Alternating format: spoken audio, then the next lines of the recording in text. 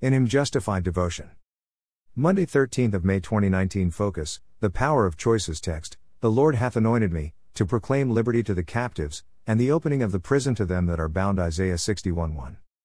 Each man has within him the power to choose how he will react to any given situation.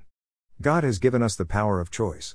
Some people today do not wish to accept the responsibility for their actions. They blame society. They blame the environment. They blame the schools.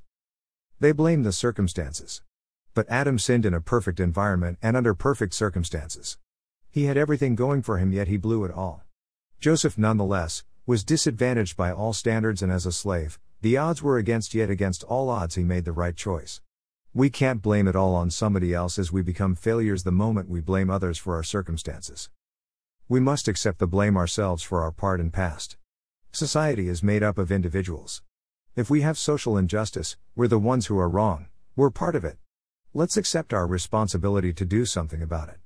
Our choices do not lie in the hands of the government nor our parents, but in our hands. We will begin to get things right when we choose to do so, because God has anointed us. May God give us understanding in Jesus' name.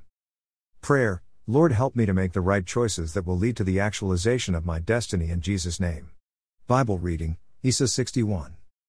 Thanks for reading. Share and like. God bless you.